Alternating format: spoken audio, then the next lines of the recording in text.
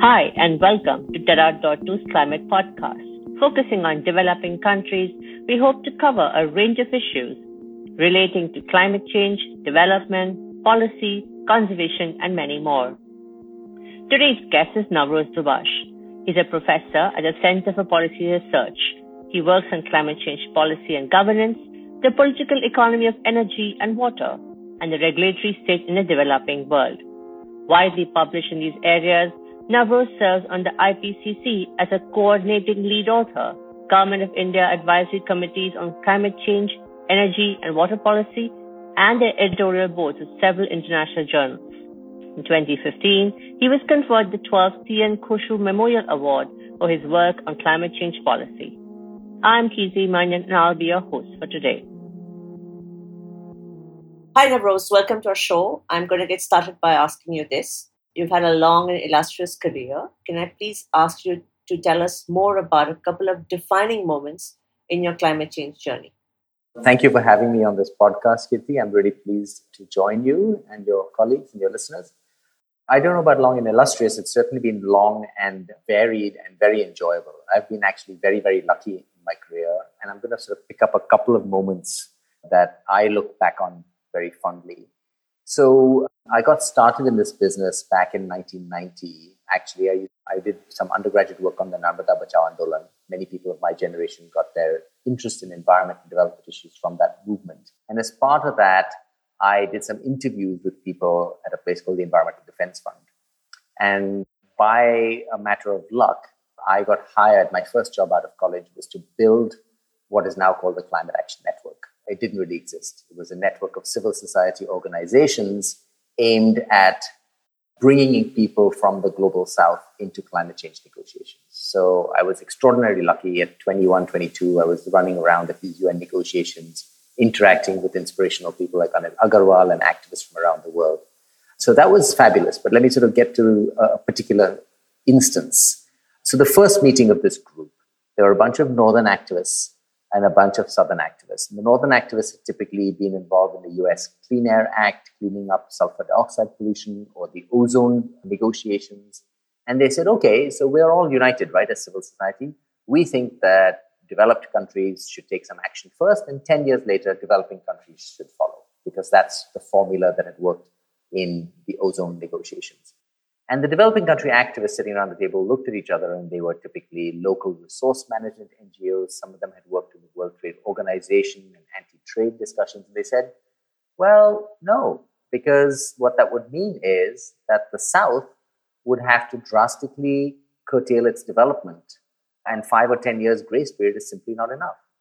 And I was kind of really struck by this North-South kind of difference at the civil society level.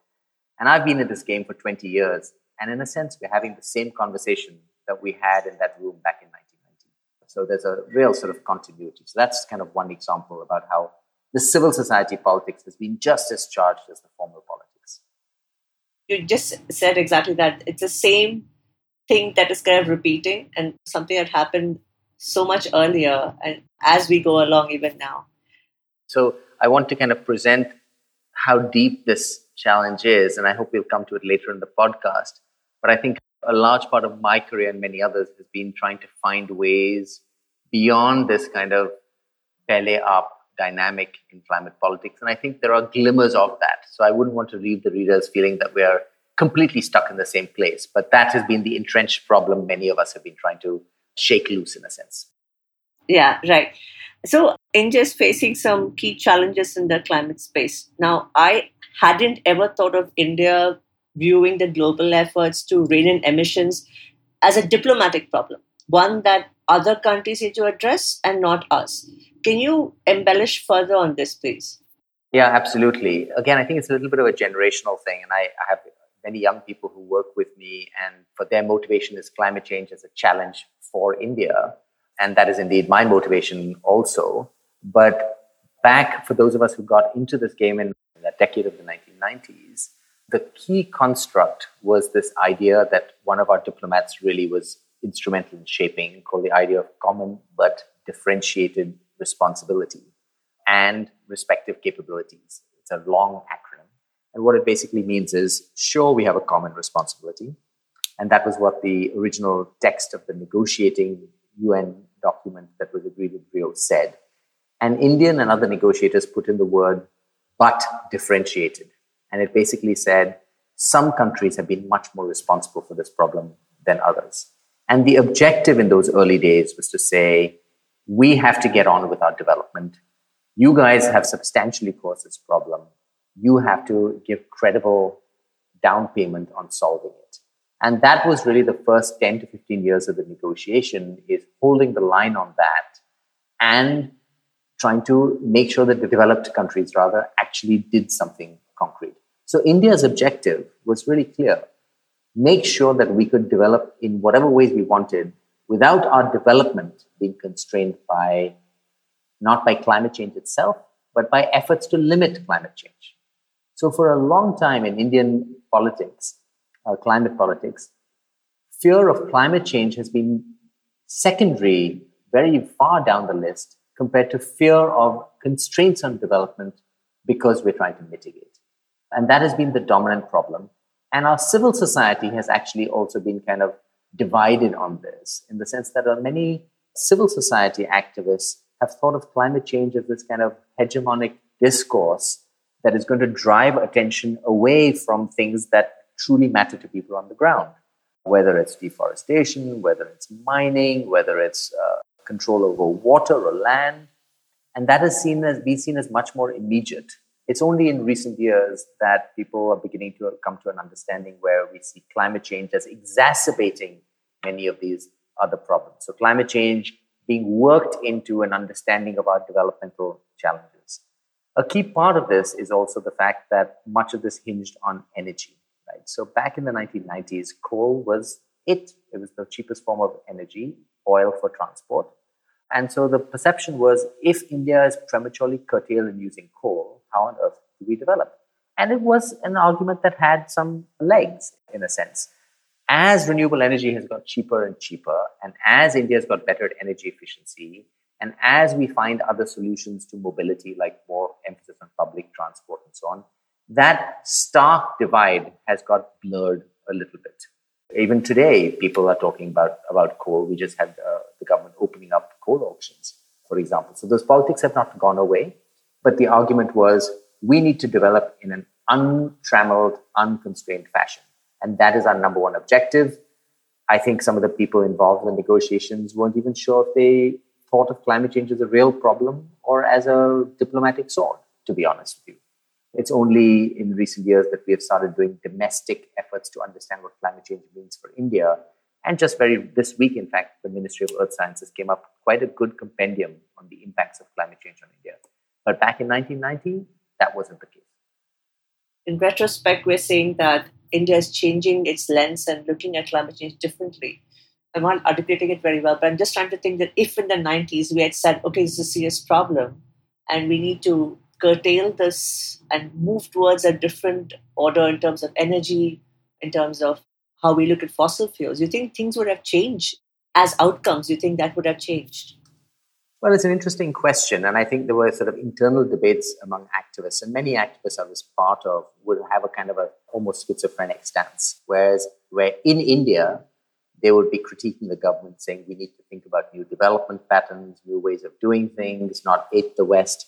But when they went to international arena, they would line up behind the government and say, you cannot constrain our choices. And it was a very uneasy kind of divide. But many people kind of adopted that approach. And I think part of the issue is that, so I think certainly there's always been a very robust alternative resistance almost to mainstream development in India. And that's why the Narmada Bachao Andolan, the Chipko movement, all of these 80s, 90s movements were very, very important, both in bringing people together, in mobilizing people like myself. So my first experience was a hiking through the Omkareshwar Valley, looking at displaced communities. That was that kind of on-the-ground experience that mobilized me and made me study these areas and work in these areas. So clearly another world was possible, that narrative existed. At the same time, in some ways, there were hard constraints. Given what we know now, it is simply impossible for livelihoods and lives to be healthy, productive, at the levels of commercial energy that India was using in 1990. We needed more commercial energy per person. And there were very straight development issues, right? So women relying on cook stoves, on burning wood, open hearths for cooking, exposed them and their children, typically those who were indoors much of the day, to the highest levels of air pollution in the world. I will say in passing that the person who really blew the lid on that debate, who really started that conversation, is this very inspiring academic called Kirk Smith, who very sadly passed away this week. It's a real friend of India and sort of social issues in energy. But moving to better cooking options required commercial fuel, required India to have more gas.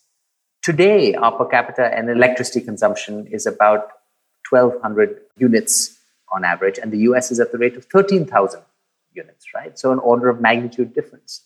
There are just certain things that are hard to do with such low levels of energy. And despite the fact that, yes, there were alternatives that we had to explore, it didn't seem likely that the alternatives could completely remove the need for more energy. Which is why, in a sense, many of us were arguing both sides. And many of us actually are in this position where we have, despite being really not enamored with the mainstream development model, when we talk to international interlocutors, we stress the fact that India's current energy access per person is so incredibly low that it really does constrain basic life choices, including in areas like health, education, let alone areas like livelihoods. Let's just take, for example, irrigated agriculture. You need to have energy for irrigated agriculture. We've done a very bad job managing that energy. And in fact, my earliest work was on groundwater and so on. But we just need more energy for many things. So it has been this double-edged debate. But the renewable energy prices going down as they have in the last few years has been a major game changer. Has been a major shift. Right. Thank you so much for that. Can you also give us a primer on domestic Indian climate politics? It might serve our listeners well to know what types of perspectives there are, and has there been a change in these perspectives that you have noticed over time?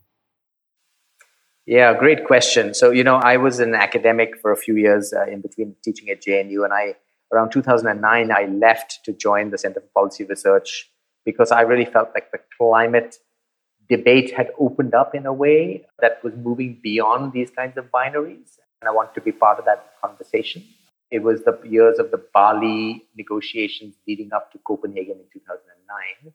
And it was around that time that domestic Indian politics, climate politics began to change. So I wrote something back then, which is still sort of a set of categories that I find useful. So I said that you could broadly divide up the people in India into sort of three categories and these are just stereotypes, but it broadly helps to define boundaries. So one I called the realists, who were the sort of development first realists, or rather the growth first realists.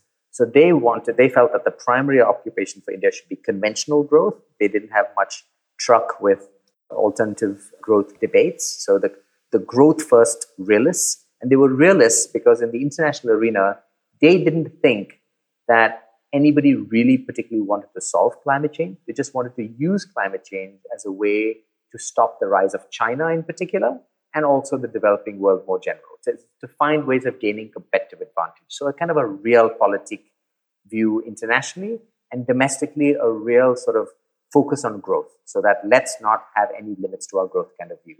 And many of our government people were in that camp. The second camp, I think, I called sustainable development realists. So they did want a different growth model domestically. It's the group I've just been talking about, who would go overseas and would say one thing and at home say another. But they also saw the international negotiations in quite cynical kind of terms. They didn't think the international community was really serious about this. And if push came to shove, they would always prioritize their domestic opportunities over international ones. And the third group I called sustainable development internationalists. So they also wanted a different kind of development, but they had much more hope in the international process. They felt that, not naively, but under the right conditions, global cooperation was possible. And what we've seen over time is the center of gravity has moved from the growth first realists, which is where most people were in the 90s, to some sustainable development realists who are at least willing to have a conversation about how we should change things domestically, to more and more sustainable development internationalists who put more faith in the international process. So I see the sort of process of Indian politics shifting across these spectrums. And the things that have shifted it are, one, greater awareness and knowledge of India's own vulnerability to climate change. So that has moved up the agenda. And in this volume that we've just edited, India in a Warming World, which is open access and freely downloadable, there's a nice essay looking at media coverage over the last 10 years. And you can see in the media coverage, the narrative has shifted with more coverage of impacts and so on. So impacts is one factor. The second factor is business has started seeing some money to be made out of this, in particular large business. They see us getting ahead in renewable energy industries, in energy efficiency, technologies and processes, and so on. So business communities have started seeing a gain. And third, I think civil society has softened that view of climate change as a hegemonic discourse and started seeing it as more consistent with the kinds of concerns that shape their day-to-day activities. So these things have slowly kind of moved politics from the growth-first realists to the sustainable development internationalists. Very interesting perspectives. I'm going to move on to India's CO2 emissions. And for instance, Carbon Brief has estimated that these emissions in India fell by 30% in April compared with the same month in 2019. Now, this is partly due to the lockdown. I mean, everyone agrees on this, but it's also competition from renewables. So I have two parts to my question. Do you think this will have a significant impact on any climate outcomes? And will they go right back up once things get to normal? And secondly, the NDC pledge on renewable energy capacity is to add about 175 gigawatt of wind, solar, and biomass renewable energy. Do you think this will be exceeded given the current situation? Yeah, great question. So Carbon Brief is a great place to track the debate. A very useful analysis and nicely put together. It's my own sense, and I haven't looked at the numbers that carefully myself, is that this drop is almost entirely due to the lockdown. And what has happened, where renewables comes in, is that because demand has gone down from the lockdown, the demand has not hit every source equally, but has disproportionately hit coal, electricity demand I'm talking about. So demand across other fuels has also gone down, oil and so on and so forth. But what's striking is the government has a must-run order on renewable energy. So renewable energy has to be used first, right? So hydro is also useful because it helps to buffer the intermittent nature of renewables, because the wind always doesn't blow, the sun always doesn't shine. So you need some technology to buffer that impact, and hydro is very useful there, as is gas. Coal is not good at buffering. Also, to get a little bit technical, renewable energy, once it's built, has no operating cost. There's no fuel cost. So once you build it, it's better to just run it. Whereas coal has an operating cost. You have to pay extra to burn the actual coal, in addition to covering the cost of building the plant. So coal has been disadvantaged in all these ways. And the big learning is that despite coal declining as a share of the total, the grid has remained stable, which is something people were worried about. So the competition of renewables has been indirect in the sense that the way in which the demand reduction has been dealt with has prioritized renewables over coal. So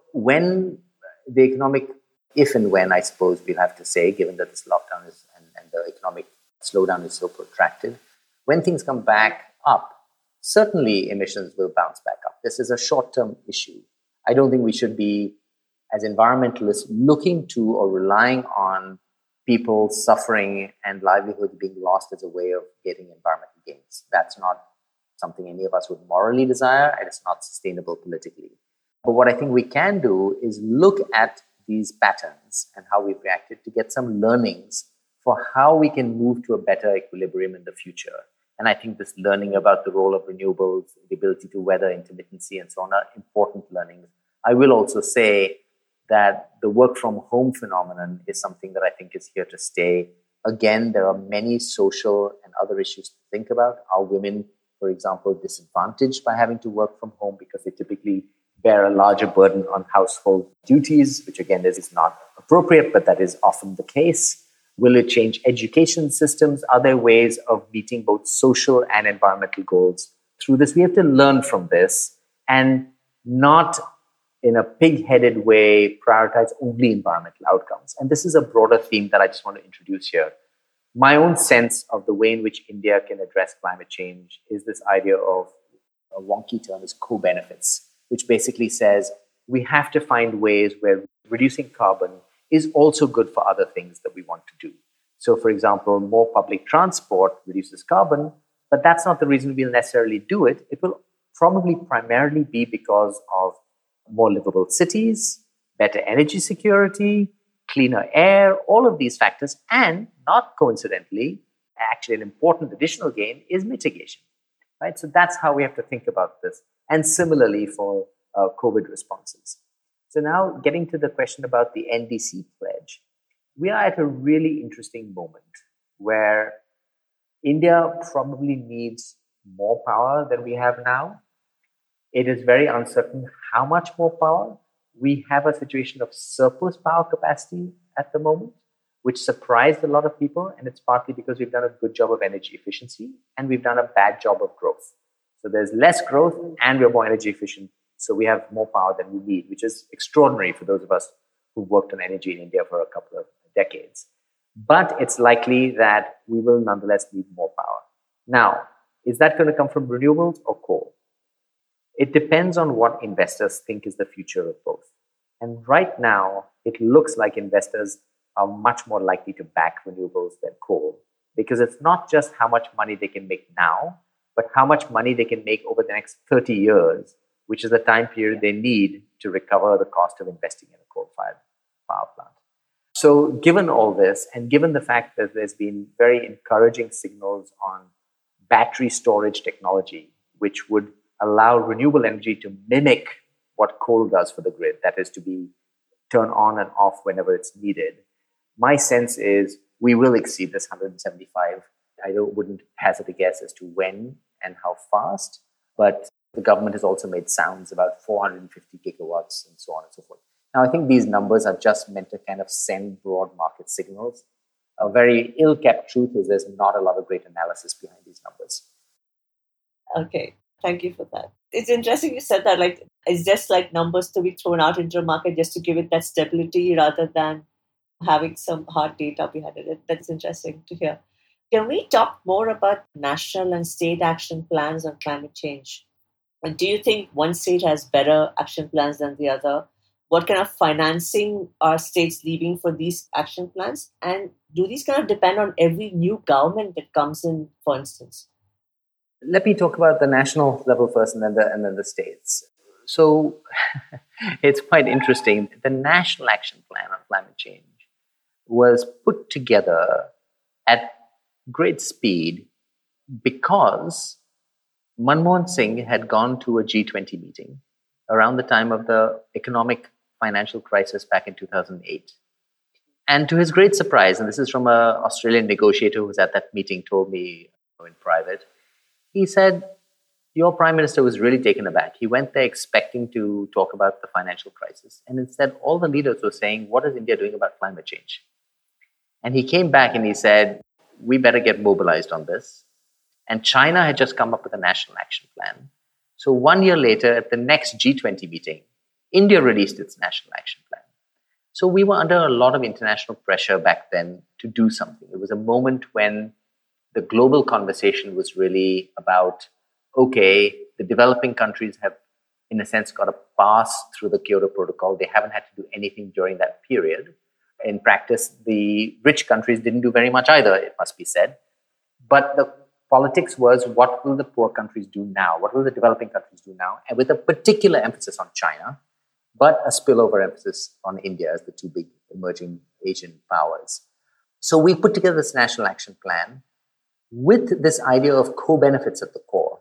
So originally the idea of co-benefits was that climate mitigation can bring about some development gains. We turned it around. We said, we will focus on development. In the process, if there are some climate gains, well and good. Right? So it was basically a device to say, we're not really going to change anything, but where we see some things happening accidentally, we'll tell you about them. What was interesting about that is, once you do that, you set in place, you send signals, not just to investors, but to civil society, to bureaucrats, And you see that the political elite want to find ways of deflecting that pressure. So we create a set of missions. There were 8 national missions, the most successful of which were the solar and the energy efficiency mission. Right? Now you have some incredibly thoughtful and enterprising bureaucrats, people like Shams Saran, who's now a colleague at CPR, who was running the solar mission, Ajay Mathur at the Bureau of Energy Efficiency, who's now the DG of CARI. And they basically saw an opening to really push these agendas. And the government supported them because they knew that these would be kind of shining examples that we could go back to the international community with. So even though the National Action Plan was really originally designed just to deflect pressure, it actually opened up bureaucratic and political spaces, right? So now the solar industry had a place to go to. It had a set of champions inside the government, right? It empowered the Ministry of Non-Conventional and Renewable Energy. So in inter-bureaucratic fights, these things end up mattering. It opens spaces, in a sense, political and bureaucratic spaces. And we're now doing actually a project on climate institutions across the world. And this is one of the things we're finding, is that actually you have to build these institutional structures within government because they have these serendipitous and accidental kind of outcomes. Also, people like myself and others took the co-benefits line and said, fine, you guys are using the word co-benefits, but let's not just treat that as an argument for business as usual. Let's look deliberately for opportunities where you can bring development and climate mitigation together. Like, for example, in public transport, like, for example, in more efficient housing, and so on and so forth. So it accidentally had more impact than anybody thought it would. That said, it hasn't really been updated for the last few years. We're long overdue a kind of a reconstruction and a expansion of those institutional structures. Maybe we should even be thinking about legislation that would further open up things. Let me turn to the states. So the state action plans, it was a very interesting moment actually when they were created. As part of the national conversation, the government put in place a process in the Planning Commission to look at a low carbon future. And the idea was to allocate states money for climate change related action, for which they needed to have some plans. Now, we did a series of studies on these plans when they first came out. So some of the things that I've described at the national level happened at the state level, right? Some spaces opened up, but it took a creative bureaucrat to use it. So, for example, there were people in Sikkim who used the state action plan there to do mountaintop water recharge as a resilience measure. And they used it as part of a larger conversation about water flows in Sikkim. It became embedded in a conversation about Sikkim becoming a green state, organic agriculture, and these kinds of things as well. And the process really matters. What would happen is some consultant would come in, they would say, here's a set of 10 topics. They would barter those topics or allocate those topics to different line departments. They would all go off to their own offices. They would pull up plans that they had on the shelves already, and they would basically use the state plans as a way to try and get money for things they were going to do anyway, right? So you have this whole spectrum from business as usual to the occasional green shoot of a creative bureaucrat doing something with this. Now we are at a moment now where states are revisiting these plans. And I think it's an interesting moment, partly because, as I said, there's heightened awareness of vulnerability. And the state plans have always been better at dealing with adaptation issues and resilience issues. So things that the state itself cares about, than about mitigation issues. And just an aside here, when that first round of state action plans, the central government actively discouraged the states from looking at mitigation, because their worst nightmare was a battle among states to have to allocate targets. So if India had a national target and you then had to allocate that target to states, there would be a battle royal, right, in terms of who does what. So they really wanted to avoid that conversation. But in order to avoid that conversation, they even told states, please don't do greenhouse gas accounting. Don't even add up how many emissions are coming from your state. Wow. So focus on adaptation and resilience. Not, this is now reading between the lines and informal conversations and so on. Nobody will tell you this point blank, but it was very clear. We had several interviewees telling us this. What was also interesting is many states told us back then, money isn't the issue. And back then, of course, now it's different. We had a fiscal crunch. All states are, partly because of COVID and the economic slowdown. But back then there was money. And they said a lot of the things we need to do are not actually tied to financing. So a lot of the things we need to do are about changing behavioral patterns, changing plans, thinking about urban infrastructure, right? Those are not things, those are often constrained by institutional capacity and human capacity, not by money. So now we actually have a second round of state plans. We're overdue a second round of kind of thinking at the national level. We have an NDC, a nationally determined contribution. There have been murmurs about how to actively implement that. But so far, the assumption is that the NDC is low level enough and a par kind of NDC that it'll more or less happen in the course of events. And we don't need to do anything different. But I think we have examples where trying to open up spaces and nudge action has resulted in positives. And it's really ripe to come back to that kind of conversation. I find it very interesting. You talked about creative bureaucrat, and you talked about changing behavioral patterns. It just comes down to how human beings action on them, right? Like within the scope of their limited power, so to speak. It's just about changing the nature of how you might want your vision of your state to come out. So I find that very interesting. Just right down to choices human beings are making to open up and develop their state in a particular way that they want to. And I will just add that it's also a level of unpredictability, right? This doesn't work as kind of a planning, straight line diktat that we will go there and here's step 1, step 2, step 3. You actually have to be open to experimentation, open to unsurprises, and create the opportunities for surprises and create the opportunities for well-meaning people to do the right thing. Yeah, absolutely. That you hit the nail on the head. It's well-meaning people doing the right thing. Absolutely. So I'm going to move the conversation now to COVID, and given what's happening in India with COVID, is climate change, do you think, likely to take a backseat? Or do you think central and state governments will continue to fight both climate change and COVID on both fronts essentially at the same time? Yeah, it's a great question, and I'm in endless webinars about this very question.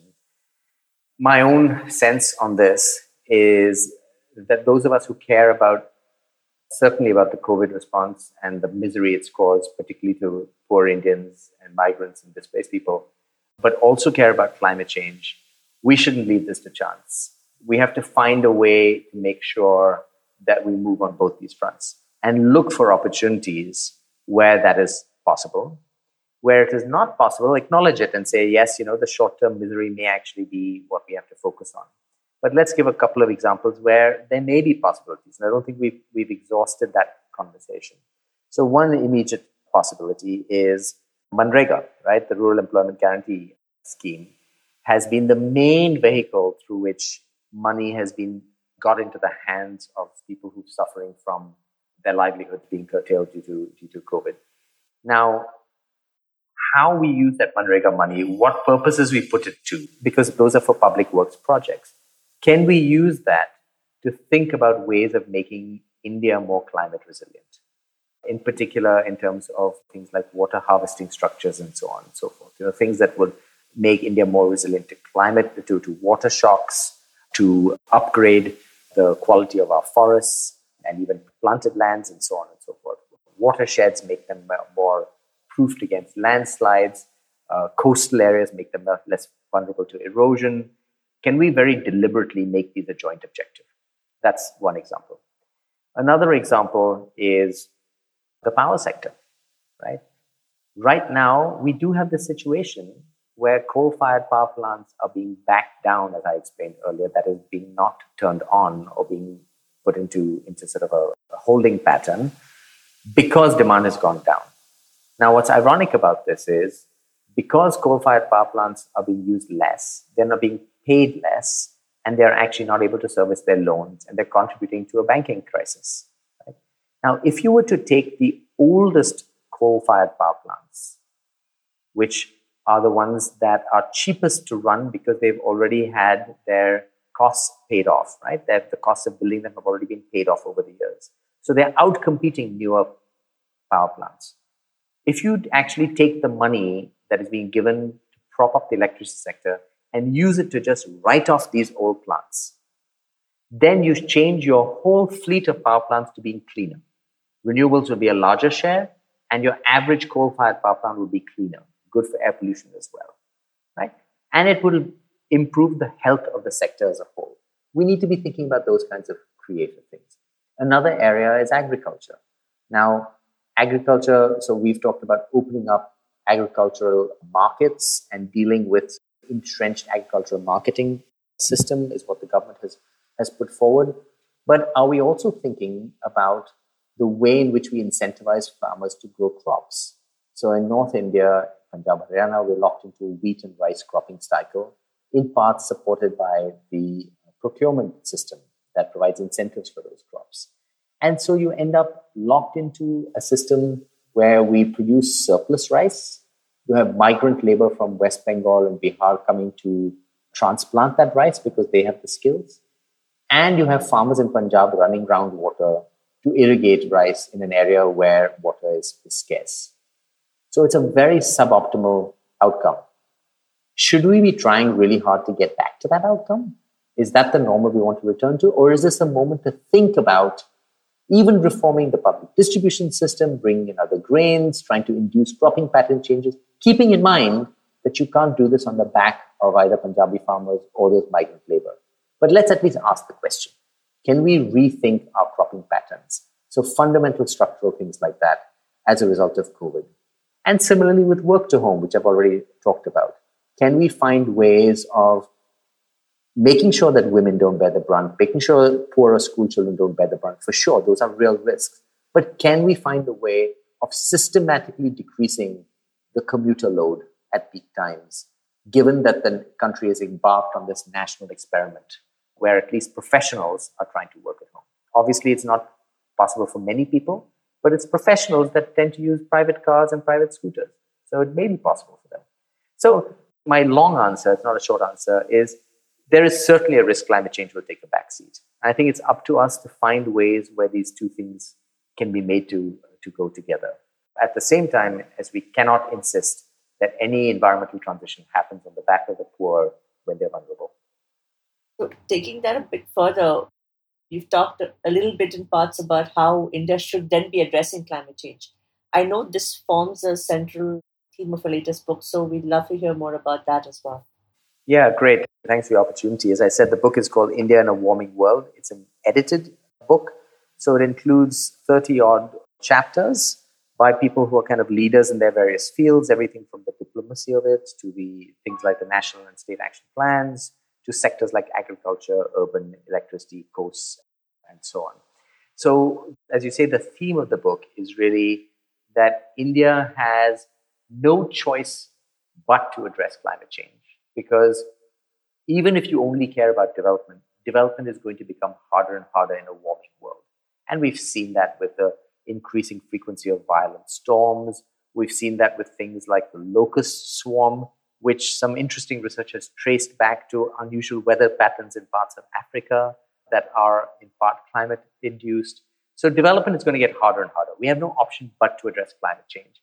But we have no option but to address it in the context of India's development challenges. So our argument is we have to use this idea of co-benefits, appropriate this idea of co-benefits to creatively look for things that bring together the sort of development we want, not sort of the growth-first development, but the sort of sustainable development we want in ways that also support mitigation and lead to a better quality of life. I've given you some of the examples around public transport and housing and so on and so forth. And there's another point to this. India is a really good place to be taking on this approach because we haven't locked into many of our development patterns. Our cities are still being built. Our housing is still being built. Our freight corridors are still being devised. We have an opportunity to tunnel through that high carbon phase and go straight to lower carbon infrastructure. So it's lock-in of infrastructure, but it's also lock-in of mindsets, right? Yeah. So right now, we are doggedly on the American or even the Los Angeles path where your aspiration is everybody get a car, everybody get a bigger car, right? But many, many more millions of Indians are going to be moving to the city. And there is no way all of them can have a private car and actually be able to move. The numbers just don't admit of it. Our car ownership today on the order of US car ownership levels in terms of number of cars per 1,000 people of the mid-1920s. Right? That's how many cars per person we have in India today. There is no way we can have that level of car ownership that the US has and actually be able to move. So even if people aspire to that, it means we're just clogged in traffic. And we're already seeing that in many of our cities. So we need to reframe the aspiration.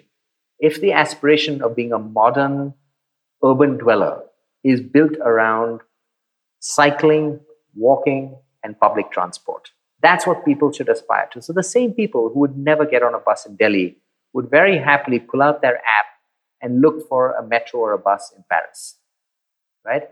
We need to create that as the aspiration: clean, healthful, non-motorized, and public transport-based mobility. So we have a chance to lock in these different aspirations as well, right? And lock out the private car aspiration.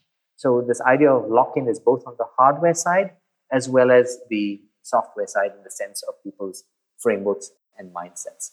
So I think we are at a really important moment in India where we can deliberately think about the society and the landscapes and the kind of living conditions we want to build over the next 10 to 15 years. And the moment is really now. In 10 years, it will be too late. We'll have done a lot of this lock-in. And so a framework is to think, what do we want to achieve? Sure, some growth, some jobs, some local environmental gains, some global environmental gains, and definitely gains in terms of distribution and equity. When we face a problem, like how do we build our cities, how do we create jobs, let's look at it through all of these lenses and find solutions that move us on all these fronts, not just on one or the other front, and certainly not only on the front of GDP growth. And so that's kind of the message of the book. And climate change is a thumb on the scale that forces us to think about this. So we talked about the National Action Plan.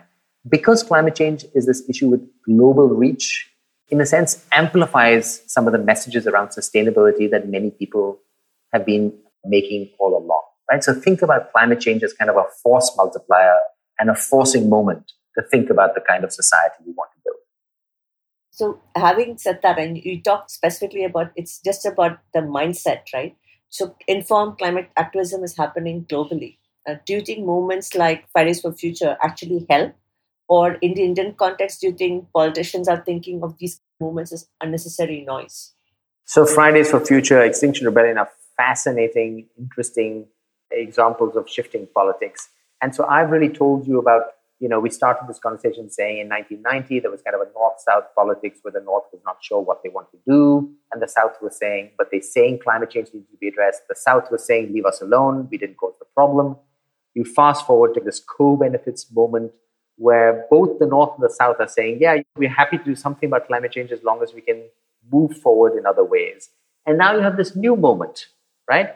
Where the youth, particularly in Europe and in parts of the US, are saying, no, climate change is important enough. It's an existential challenge that it needs to be at the top of the agenda, right? So in the UK, they have passed actually legislation around net zero carbon, which is what they want to aspire towards, right?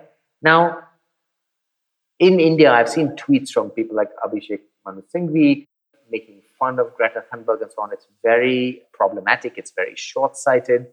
But I think the argument is, so my way of thinking about it is, I think it's great that in Europe, they're thinking about this as an existential challenge. It is moving up the political scale where it's among the top 2 or 3 voting issues. In India, it is highly unlikely to be among the top 10 or even 15 voting issues for the next decade. We just have too many more important things. But the co-benefits argument, right? So, for example, in the last election, you had farmers mobilizing in Mumbai and also Maharashtra. Farmer distress is going to get much worse because of climate change. We just aren't joining the dots, right? So climate change can become an important adjunct to politics in India, and it should, right? But we will have to have a different story to the politics there. So I think we need to actually move in the direction where we will have, and this is a big step forward in my view from the Paris Agreement. Many people are critical of the Paris Agreement. They say, well, it leaves things for each country to put on the table. And I think, yeah, that's a real risk in that. There's a risk that we'll have weak things on the table. But the earlier vision, which is all the countries would sit around the table and agree on kind of a global deal for the next 30 years, was never realistic politically. Every country just would kind of resist. So the Paris logic is more consistent with an argument that says, we're going to move on climate change because important individual countries will begin to tell themselves stories about how it's in their interest. In the case of India, it'll be a co-benefits and a development-led story. In the case of Norway or the UK, it might be an Extinction Rebellion, Fridays for the Future, climate crisis story. So we have to allow different national politics to play out and not feel like India needs to be more like Norway or Norway needs to be more like India. That's just fruitless. So that's how I see it. But there's an active debate globally where there are people saying, no, we need a single unifying global narrative. And my own view is, I think that would be problematic. The world we live in is national politics dominate. Global politics are useful in moving national politics in different ways and at different paces in different countries, like happened to India with the National Action Plan, where global politics was useful in nudging India in a useful direction. So it's a complicated answer, but it's a complicated question. And I think simple answers that say we all need to jump on the Extinction Rebellion bandwagon, that's not going to work. But it's useful in that context, and it's useful as part of the global amplification of pressure that also helps in India. Whatever points you raise actually go perfectly into my next question, which is about COP25. And we talked about it with Salim ul Haq, and he was very, very passionate about laying the blame squarely on Australia, Brazil, and the US for COP25 not succeeding. So what are your expectations for COP26, given that's going to happen only in 2021? I'm just curious to know. Well, as I mentioned before we started this conversation, Salim ul Haq is an old friend, and we actually worked together to set up the Climate Action Network South Asia many, many years ago, and which was hosted at his organization. Many people have continued to focus on the international negotiations. I have made a choice to step away from the international negotiations for the reasons I just mentioned. I think the center of gravity is national politics. And so I focus on how we move the debate in India and how we move the debate in other countries. And at the moment, I'm involved with the Intergovernmental Panel on Climate Change. I'm co-leading a chapter on national and subnational policies and institutions. And I think that really is the crux of the matter. The international process is important in forcing countries to be transparent, setting up procedural hoops by saying, okay, every 5 years you give us an NDC, every 2 years you give us a biennial update report, and setting in place procedures that we can compare one country's emissions to another, creating fora where we can talk to each other and we can have joint technology development and so on. But the international process is the follower now, not the leader. And I think that's an accurate reading of where things stand. So it's a long way of saying I don't have a very firm opinion on who caused what breakdown. But I do think that a lot of the time, whoever gets tagged with the blame has done a worse job of managing their image. A lot of times, there is more than enough blame to go around, right? So, for example, India has long had a view that says that because of going all the way back to the beginning of the podcast, CBDR, Common but Differentiated Responsibility, even the transparency of emissions, the provisions for transparency, how often you file, what you file, that should also be differentiated. India should not be asked to be as transparent as other countries. Now, to my mind, that's wrong-headed, right? But we don't get much flack for that because there are other countries doing even more ridiculous things. So honestly, I have a little bit of a kind of a pox on all the houses approach to the negotiations. And India in the past has managed this poorly. So we've been a scapegoat in the past. In recent years, we've managed it much better. So this is not to sort of bash on India, but we have had times when we have, for example, on issues of climate equity, where we have said the African nations want to have what they called an equity reference framework, which said for all the NDCs, let's assess them all on the basis of equity. Perfectly useful for India. We should have agreed to it, but we said no because we didn't want to be assessed at all. Now, clearly, the politics in Australia and the US and Brazil is particularly toxic right now. So I'm no doubt that Salim is right.